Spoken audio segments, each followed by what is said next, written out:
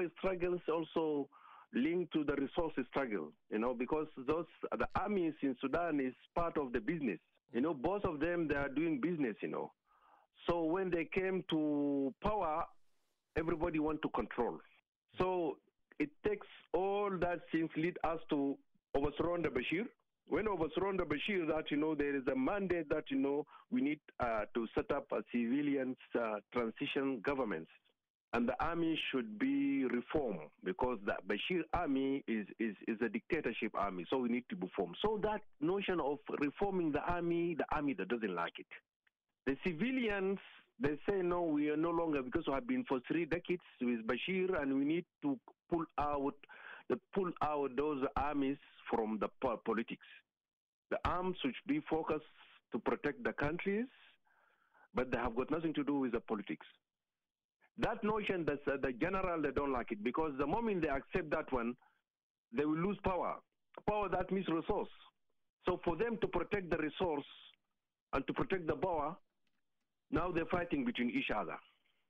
And how would you characterize the situation currently in Sudan, as some international reports have described it as somewhat of a coup? I wouldn't say that is precise coup, because both of them, they are controlling the country. They are the one who create coup against the civilian government. Hamdok last year, 2001, in October, 25th October 2001, the civilian government had been overthrown by Hemeti and al-Burhan, those 2 generals. And they took over. Now they're taking over.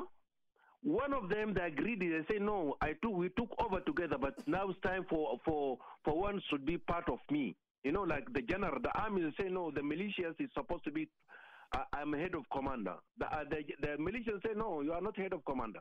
If we need to be a head of commander, we need to create a reform. After 10 years, then I can join, merging my army to the Sudanese army. So who would you say is in charge between the 2 military generals?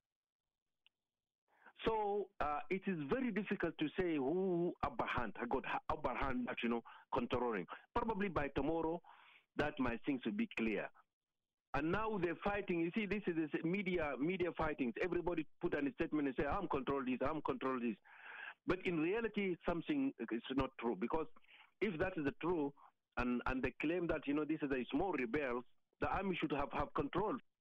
This regional conflict looks like it's expanding. Are we likely to see more ripple effects in other regions, neighboring regions or neighboring countries such as Egypt and South Sudan? Well, probably, because Libya and Chad might be involved. Because these rebels, they have got also some supporters in that area, that countries. And it's become very difficult because it seemed to me this war, it takes time to be sorted out. It's not like just a small things that you say, no, this is just a small rebel, then let us disarm them and something. It's not easy.